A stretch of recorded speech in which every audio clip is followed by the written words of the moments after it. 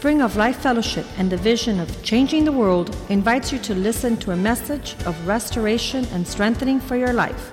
Let's listen to our guest.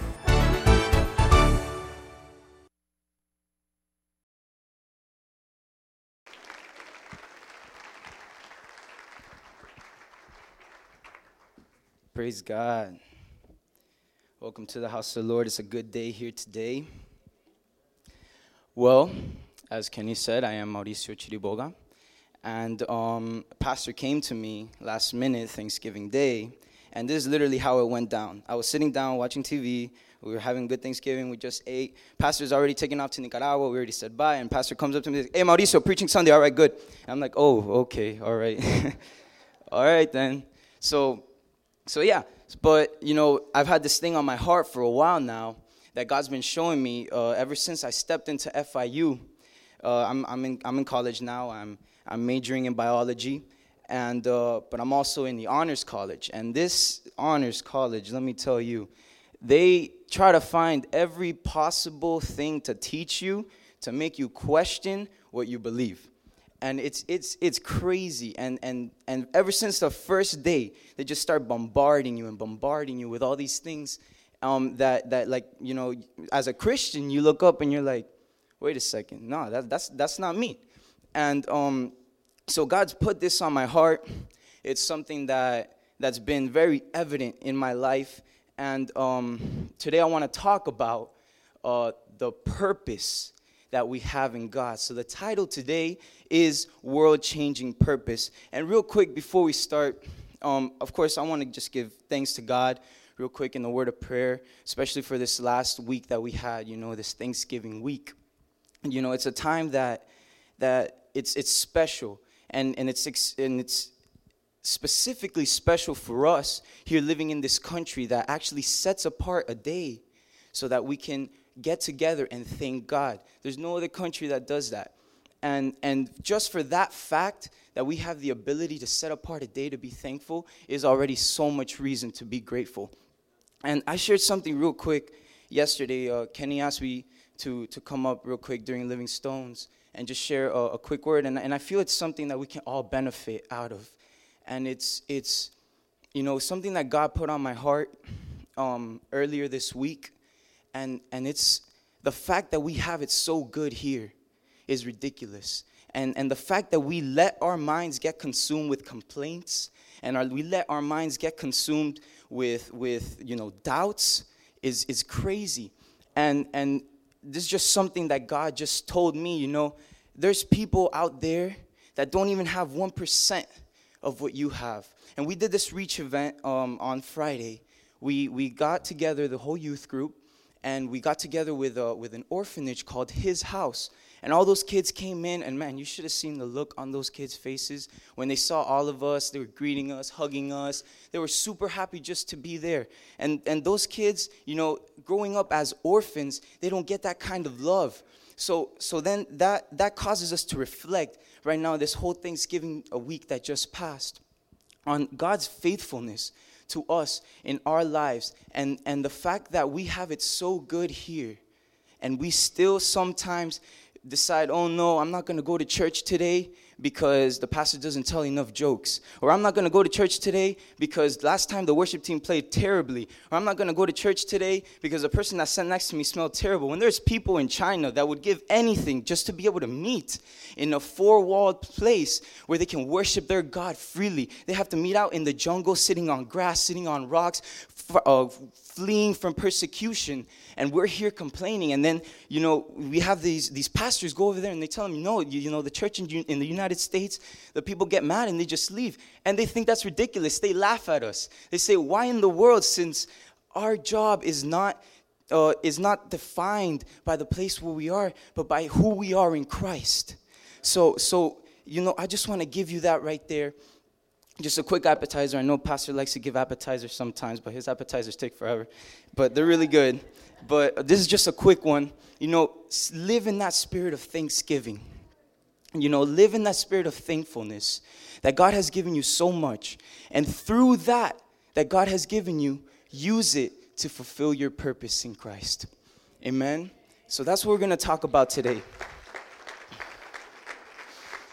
And the verses that we're going to go through, I don't know if you guys were here on Wednesday, but actually Pastor Medieros went through Romans 1, and he saw it from the whole thankfulness standpoint and everything that comes forth when you're not living in that spirit of thankfulness. And that's exactly what we're going to go into today is Romans 1. And so title of the message, World-Changing Purpose. If you have notes, make sure you jot down everything. My notes are a little bit, scrambled all over the place, so it's not going to be very structural, but just write down everything I say, all right? Okay, let's pray.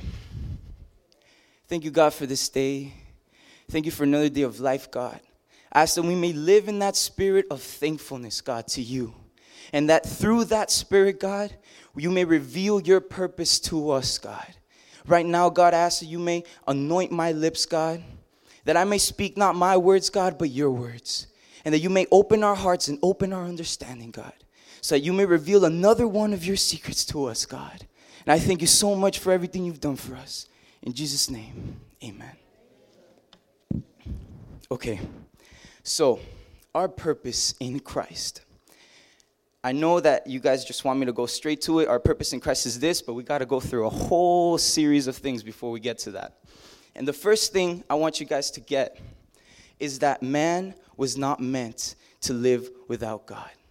You see, we have this world, right? And we live in a generation, in a place where it's consumed with understanding. It's consumed with knowledge, how much you know, getting a degree, the job that you have, how you can build yourself up. But they have no purpose. And they have no understanding of what is the real reason that they're here on this earth. And from the beginning, we see it. God created Adam and Eve, and he would go out into the garden looking for them to fellowship with them. So from the very beginning, from day one, our lives were meant to be in harmony, unified with God. You see, we weren't wired to live alone. When God created us, he breathed his life into us. And through that, we use that to worship him. We use that to praise him. We use that to live in one spirit with him. And we, in our own nature, as being men, as being women, mankind is the only creature on earth that asks why. You see, you have dogs, you have cats, you have animals all over the place. They just go around procreating, they go around doing what nature calls them to do. But then man takes a second and pauses. They're like, wait, what kind of world am I going to bring my child into? See, no other animal thinks about the world that they're bringing their child into. But we were created differently. We were wired differently. We were meant to ask why. We were meant to ask where. We were meant to ask these questions. And God reveals it all to us right here in this word. And he reveals something that no other creature on this earth has. It's our identity. And in Christ and in God's word is where we find our identity. You see it throughout all history. Back in the day, you would have these people come up, and when they would identify themselves, they would say, oh, I'm David, son of Jesse. And that was their identity. They were a son of that person. And that's how people got to know them. Things started getting more advanced, and then you came up with crazy last names like Chiriboga, and then people automatically recognize you because no one else in the world has that last name. And then that's your identity. I'm a Chiriboga. So not only am I a Chiriboga, but I have something greater than that, something greater than this earthly, title, but I'm a son of the living God. Amen? So God has given us this ability to perceive the world around us and to find that identity that he has placed in our lives. And man is so beautifully and impeccably designed and created that through that in itself, we can see that we're different. We can see that God breathed his spirit into us. So we see that we're not like everything else on this earth. God made us different. He made us with a weight. He made us with something special. And somehow we've lost sight of that. We've lost sight of God's uniqueness. We somehow believe that we were at one point this small prokaryotic organism that went through random mutations and through natural selection was able to come into this great being, and then through random mating and all these different things we were able to evolve into this creature that we are now. And that sounds awesome. Okay, if you believe that, you're crazy, but I was made with something greater. I was made with a purpose. You see, God made those prokaryotic organisms. God made the animals. God made the plants. God made the trees. But then He made me. He made something different. He made something with value. He made something with worth. He made something with a purpose. He made something with a plan. And that's to praise His name and to give Him glory.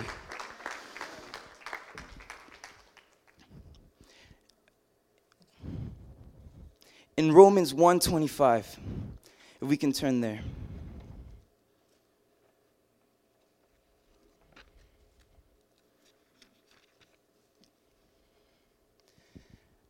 A little while back ago, in this same honors college that I am, they asked me to write a report. And one of the topics that you could choose was whether evolution and intelligent design, as they coin it, or in other words, creation, could be, harmonious. They could be together. And through this, I was able to see all these things and how people let their minds just become completely twisted.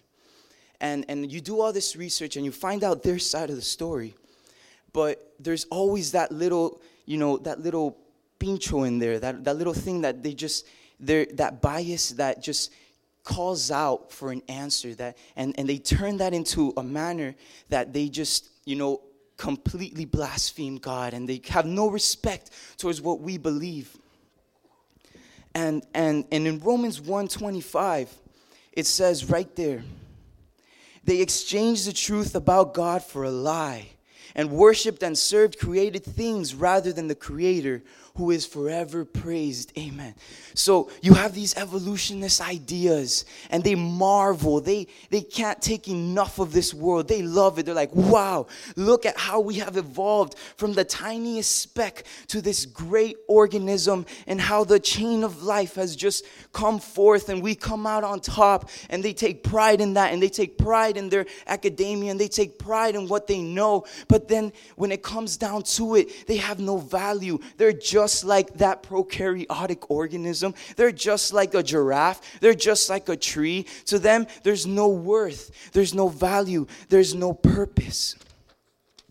And this is the first point in the preaching today, is how these people have become consumed, and they've turned into men that live a life apart from God. So we go into Romans 1. And in this time, Paul was writing to the church in Rome, and just about 400 years before Paul writes this letter, you have all these great philosophical minds coming up into play. You have Aristotle, Plato, Socrates, all these people coming forth, and they're just, imparting what they feel as knowledge. And you have these epistemological beliefs and all these things coming forth, and all these ideas floating around. And information didn't travel as quickly back then. So when an idea came out, the people stuck with it. They stuck with it until a more advanced idea came out, and it was able to circulate.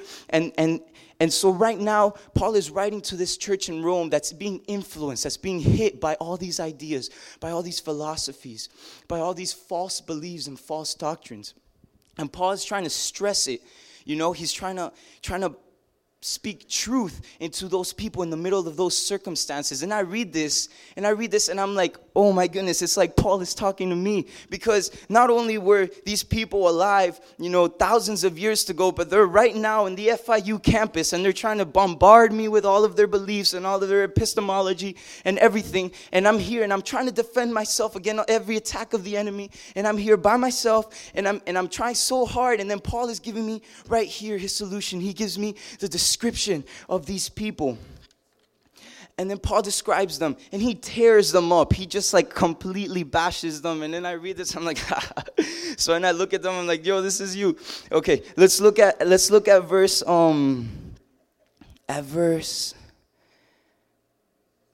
28. Furthermore, just as they did not think it worthwhile to retain the knowledge of God. So So God gave them over to a depraved mind so that they do what they ought not to be done. They have become filled with every kind of wickedness, evil, greed, and depravity. They are full of envy, murder, strife, deceit, and malice. They are gossips, slanderers, God-haters, insolent, arrogant, and boastful. They invent ways of doing evil. They disobey their parents. They have no understanding, no fidelity, no love, no mercy. Although they know God's righteous decree that those who do such things deserve death, they not only continue to serve, to do these very things, but also approve those who practice them. So here we have a mind that's allowed themselves to be completely consumed by their own lusts, to be completely consumed by their own ideas. There's no God in them. So God says, all right, you're gonna go out, you're gonna believe these things, you're gonna live your life that way, you go ahead. I want no part in it. Just like Pharaoh, when Aaron came out and said, let my people go, and then Pharaoh said, no, and then finally there was a hardening on his heart. Just the same way, these people, God allowed their hearts to be hardened, and they live in this life of curse. They live in this life of deceit, and this life with no answer, with no solution, and with no purpose. And it says in verse 21 and 22 that for although they knew God, they neither glorified him as God, nor gave him thanks, but their thinking became futile and their foolish hearts were darkened. Although they claimed to be wise, they became fools. So you have these people, and they boast about themselves, you know. They pride in what they've done academically, and they pride in their accomplishments. And I have professors that just come to me, and they're like, yo, I wrote for Columbia University, I published with Cornell, I published with this and that, and Yale, and all of that. And then, you know, in their wisdom, what they coin as wise, they're actually becoming more and more foolish because they have no truth and no foundation and no value. So they willingly walk into a life of disobedience, and they miss out on God's blessings. And in Deuteronomy 28, it has this list of 86 curses that just a life of disobedience and rejecting God, you know, that brings about all these curses in their lives. And I see that every single day I walk on campus. I have these people that just outright blaspheme God, outright hate his word, and they're living in that life of curse because they're not willing to let someone else orchestrate their life. So when it comes down to it, it's a pride issue. And they feel like they're too good for God, you know? They don't need God. They have degrees. They have a master's. They have a doctorate. They don't need a savior. They don't need someone to guide their steps. And this thinking is what causes them to live a life without any purpose, to live a life completely lost. And they're blind to it. They don't even see it.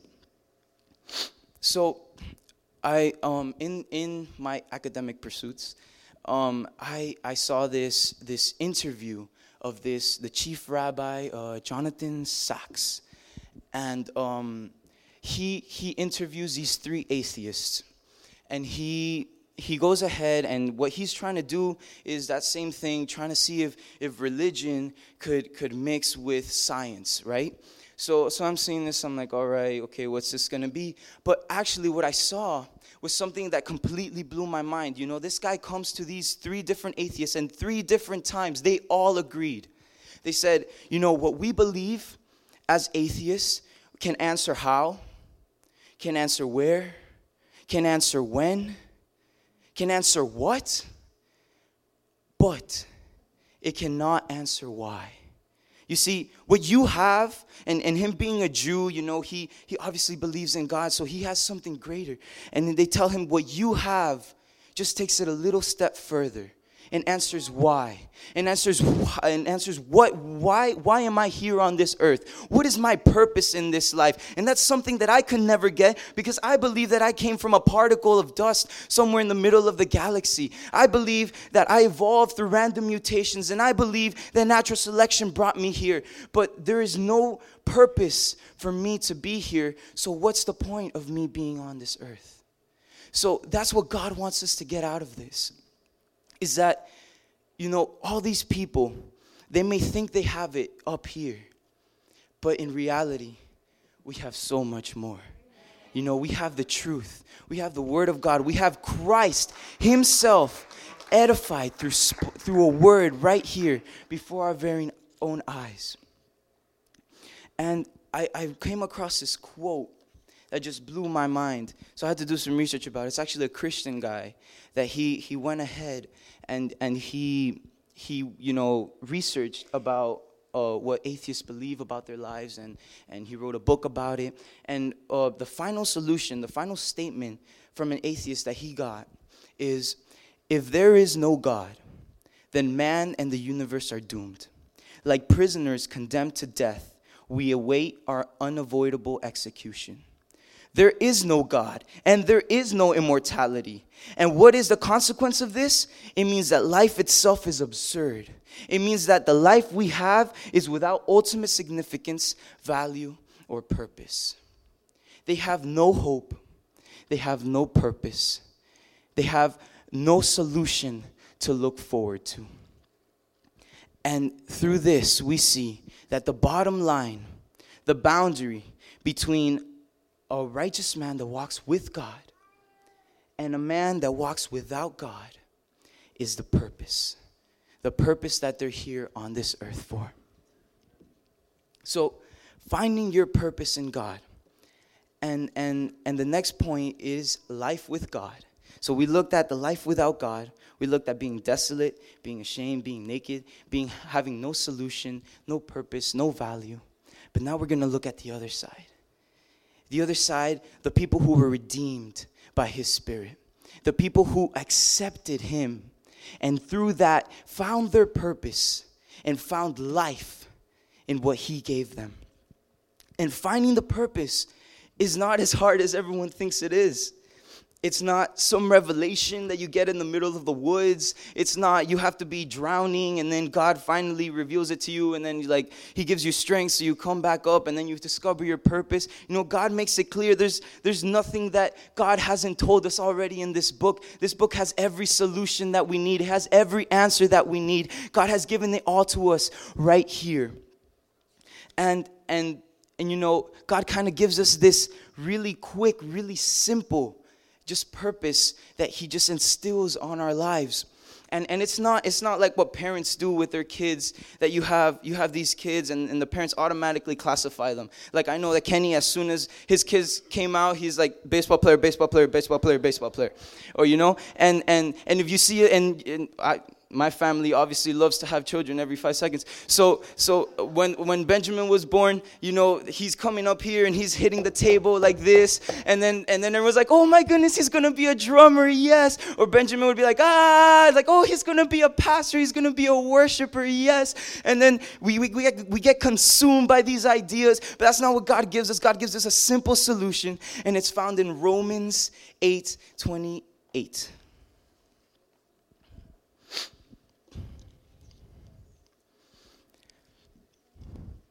So we're going to read it real quick, and then we're going to come back to something else. Romans 8:28. And we know that in all things God works for good of those who love Him, who have been called according to His purpose. For those God foreknew, He also predestined to be conformed to the image of His Son, that He might be the firstborn among many brothers and sisters. I'm going to go into that right now. But real quick, I'm going to introduce something to you that just completely strengthened my faith and completely, it was God just like telling me straight up, look, you have it so much better. You know, you have a solution. You have these answers that these people study 40 years of their life to find. So I had to read this book right here. It's called What Does It All Mean? By Thomas Nagel. It's a very short introduction to philosophy. And so, you know, it was required by FIU, and I had to read it, and I went through it. I underlined, I highlighted, and everything. And this is kind of what I shared on Wednesday, that it was pretty much mostly in this book. Every single chapter I would read, and let me just give you some names of the chapters. How do we know anything other minds, the mind-body problem, the meaning of words, free will, right and wrong, justice, death, and the meaning of life. So I would read all these things. I'm like, man, I'm really interested to know what these guys think about this stuff. These guys are obviously atheists, so I want to see what they think. But every single time I came to the end of the chapter, all they would say is, I give you these facts, but in reality, I don't know anything. So let me read to you real quick the final words in this book. So the final chapter is the meaning of life. And what it is, why we're here on this earth, which obviously these people don't have any idea, but they try to solve it, right? So some people find this attitude perfectly satisfying. Others find it depressing. They're talking about the fact that there is no meaning to life, that we're just here for no reason, so we just have to accept it. And then they go on to say, many human efforts, particularly those in the service of serious ambitions, rather than just comfort and survival, get some of their energy from a sense of importance. A sense that what you are doing is not just important to you, but important in some larger sense. Important, period. So they're like, okay, we're getting somewhere. Some people actually believe that some things are important. That it's important to live life the way that we think we should. And then I'm not going to read the rest of it, but it just pretty much says, some people believe that it's important, but we can't prove that with science. So, sorry, but science can prove a lot of other things, That was the end of the book. I promise you. I read the last chapter, and I'm just like I literally spent I spent a long time reading it. I'm not a very fast reader. But it was like 100 and something pages. And I read the whole thing, and at the end, I'm just like, are you serious? I just wasted so much time that I could have been doing something else, and they have no answer and no solution for me. I just wanted to know what they thought. I wasn't going to accept their beliefs, but they didn't even give me something. So I'm like, this is ridiculous. So then I had to find out, really the real purpose that Christ has put us on this earth, and that's going back to Romans 8. And if we go to Romans 8, 23 and 25, it says, not only so, but we ourselves who have the first fruits of the Spirit groan inwardly as we wait eagerly for adoption to sonship, the redemption of our body. So we're talking about, finally the day where we get to be in heaven with Jesus Christ. For in this hope we were saved. But hope that is seen is no hope at all. Who hopes for that they already have? But if we hope for what we do not have, we wait for it patiently. So here Paul is talking about, we're waiting. In this life, this is kind of like, the transition phase. We were born, and now we're waiting until that more glorious life with Jesus Christ. And I'm like, okay, yes, that's good. We're living in a transition phase, and of course I want to see Jesus. Of course I want to get to that point. But why am I here? If this is just a preparation phase, then have me prepare in my mother's womb. I don't need to go and grow up. Just take me to heaven right away. But then God doesn't even hesitate. And he gives us in verse 28. And we know that in all things God works for the good of those who love him, who have been called according to his purpose. For those God foreknew, he also predestined to be conformed to the image of his Son, that he might be the firstborn among many brothers and sisters. So our purpose in this life is twofold. Number one, to make ourselves completely as much like Christ as we can, to be a mirror image of God, to accept that calling and use that Holy Spirit that God has given us, that's just waiting to explode, that's just waiting to come out, and make it become so real in our lives that the second part becomes true, that everyone who sees us sees a mirror image of Christ, and through that they make Christ their number one. They make Christ their firstborn. They make Christ their first priority through our example, through our willingness to accept it, to live it, and to exemplify it. Amen? It's so simple, but so many people miss it. They try to look into something else. Before you get to this, before you get to playing the piano, before you get to playing the guitar, before you get to preaching, before you get to working in the cameras, working in the sound ministry, you must first take on that responsibility of being a follower of Christ. Take on His Spirit and be a perfect example of who He is, and through that impart His love so the whole world may see and so the whole world may come to Him. Twofold. Be like Christ so that everyone else will be like Christ. Amen.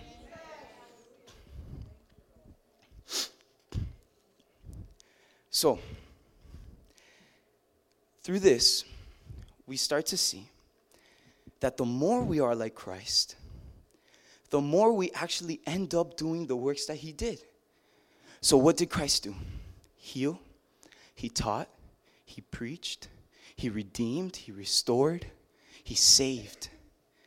So in the more that we become like Christ, we don't even need to worry about the keys. We don't even need to worry about the microphone. We don't even need to worry about preparing a message. Because when we become more like Christ, it'll just become part of our nature. It'll become part of us that will just impart what Christ gives us into the world, and we'll just give back to God what He has given us. Amen? So, what God wants from us, He wants what we do to be a product of who we are. Remember that.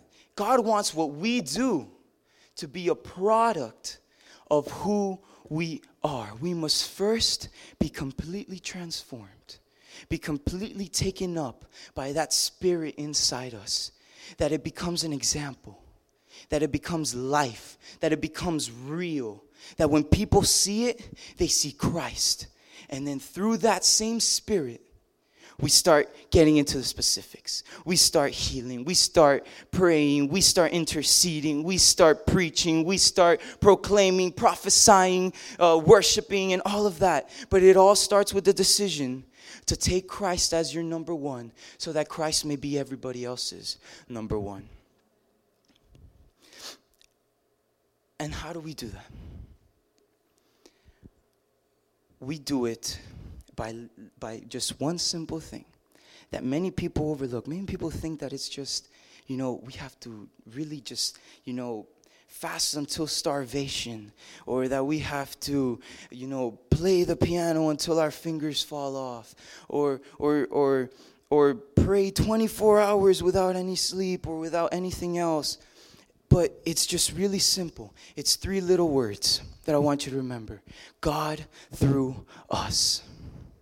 You see, when God is working in you, His Spirit and His power becomes eminent, and it comes out of you. And then it's no longer you. It's no longer you working, but it's God through you.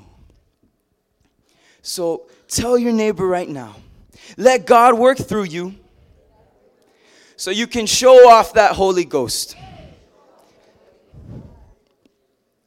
We need to come to the realization that when we, start taking this walk and that we start doing things for Christ, our flesh dies.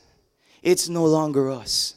It's God doing His perfect work that He began a long time ago. Before we were in our mother's womb, He knew every single hair on our head. And He began that work, and He's going to finish it. So in that process, we need to let God work through us, and let God work through us, and let God work through us. So that what? So that we may become more like Christ, so that everybody else may make Christ their number one.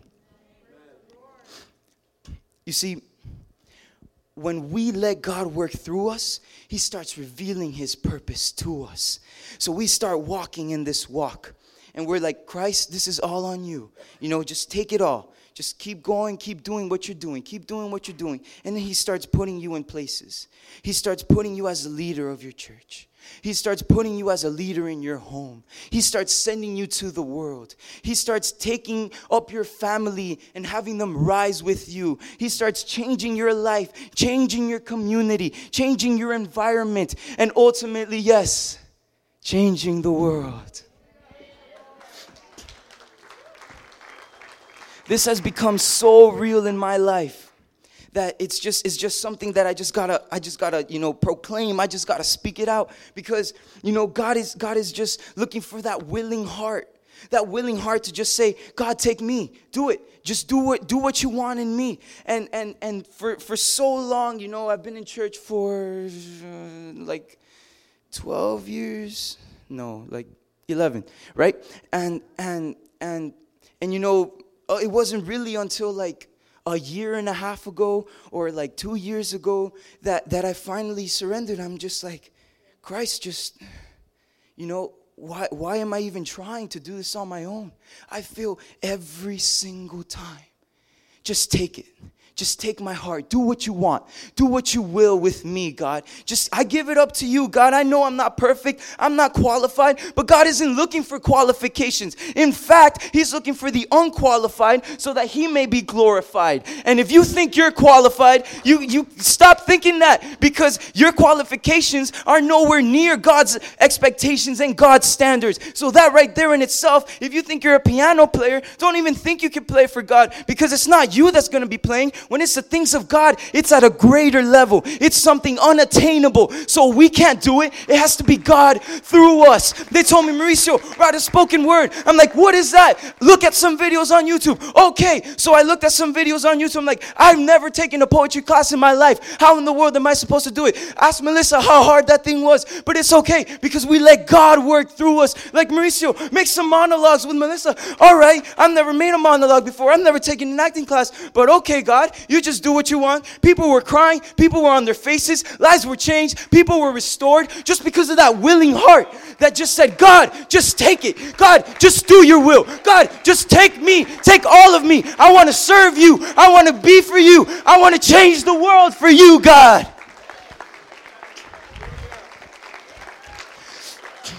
Don't ask me to preach. Stop limiting yourself. Stop limiting yourself. We already went through that. It's not you.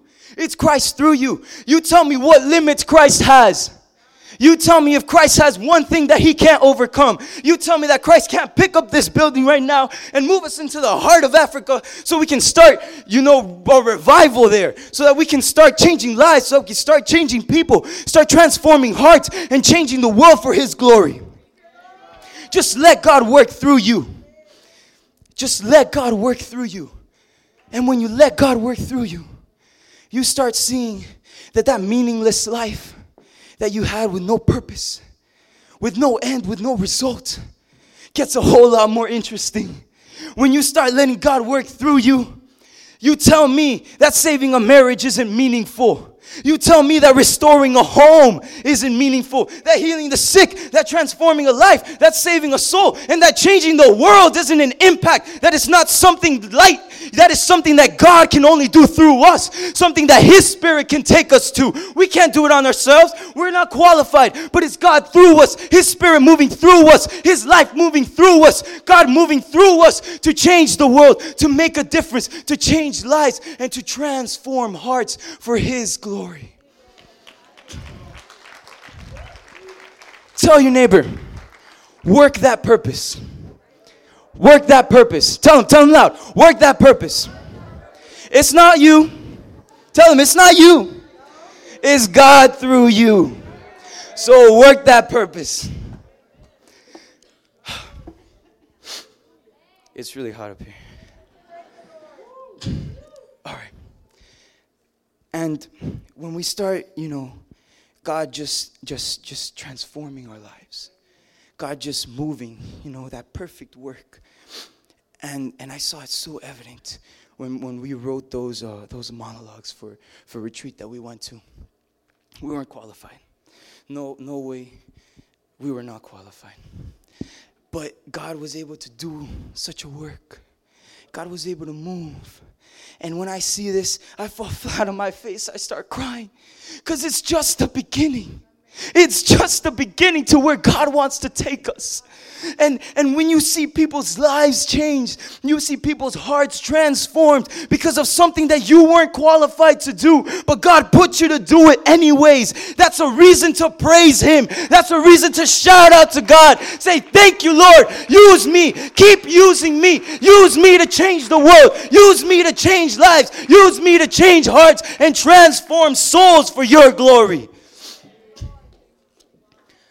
As the worship team comes up, or I could stay here all day.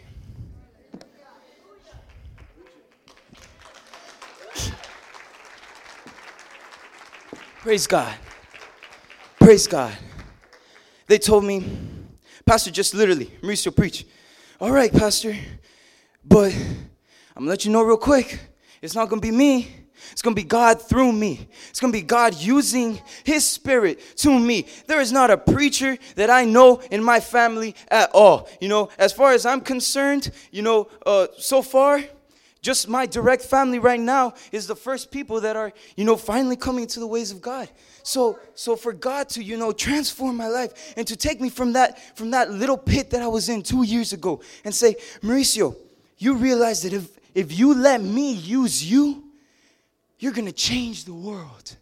You're going to transform lives. And that realization that God can use that Spirit inside us to transform lives is incredible. It's something that should not be taken lightly. See, God is so good. God is so good. We don't have to be lost. Thank you. We don't have to be lost looking with the rest of this world. We don't have to be lost trying to find our own solutions in life. We don't have to be, writing a 101-page book and at the end of it all saying, hey man, I don't know anything, but science can prove a lot of other things for you. We don't have to be like that. You see, everything we need is right here and right here. See, that spirit is inside us. That same spirit that 6,000 years ago said, let there be light, and created the most beautiful universe with the most infinite galaxies. That same powerful spirit is inside us. That same spirit that took His people out of Egypt, that parted the Red Sea, is inside us.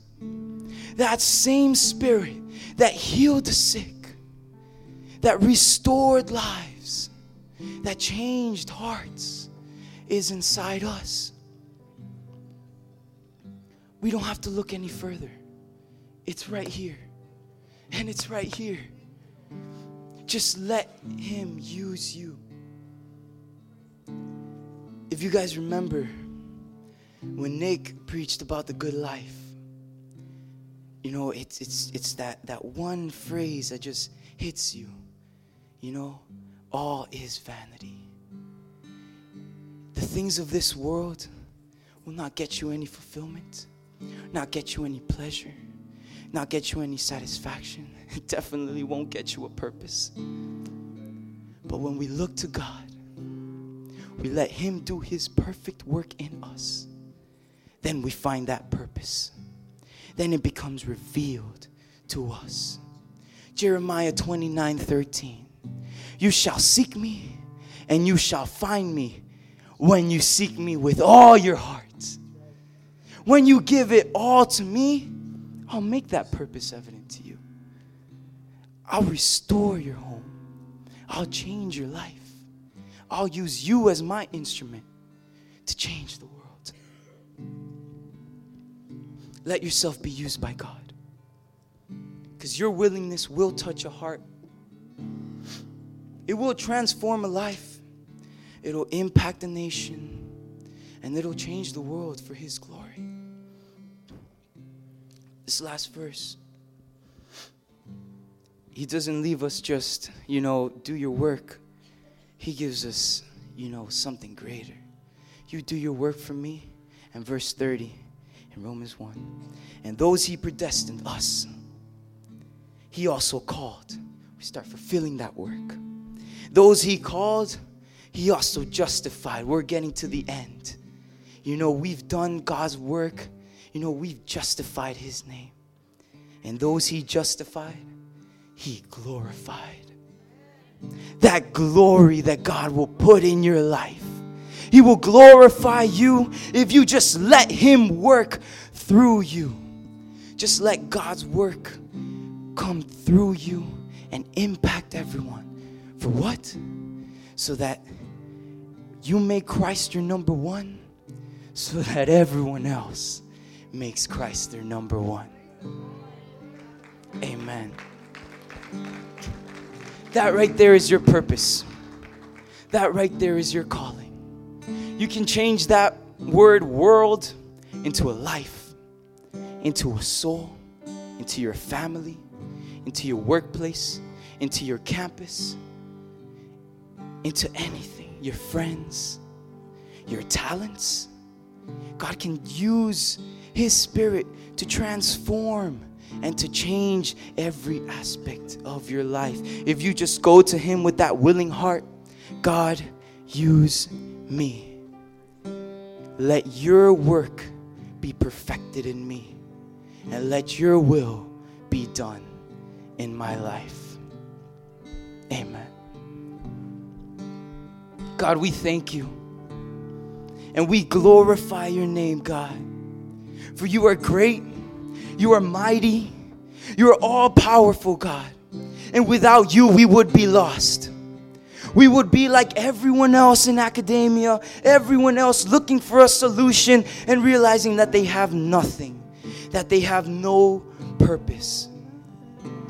But we thank you, God, because you have given us that purpose in your word. You have given us that purpose 2,000 years ago when you sent your son to die on that cross so that we may be redeemed and we may be renewed and that we may have a new purpose to glorify you so that everyone else will glorify you, God. And we thank you for that, God. We thank you for this revelation. We thank you for the simplicity of it. We thank you for your Spirit that's evident in our lives, that's instilled in our hearts, for us to just use it and let you work through us.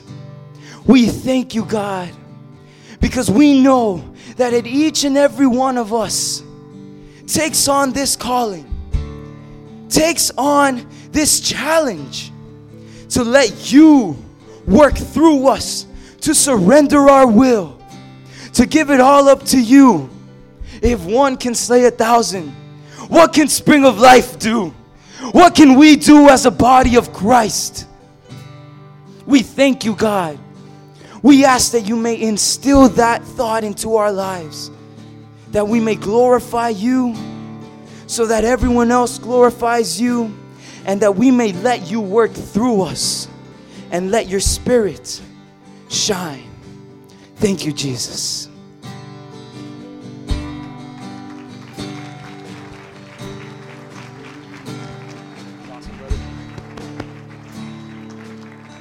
Praise God. What a word.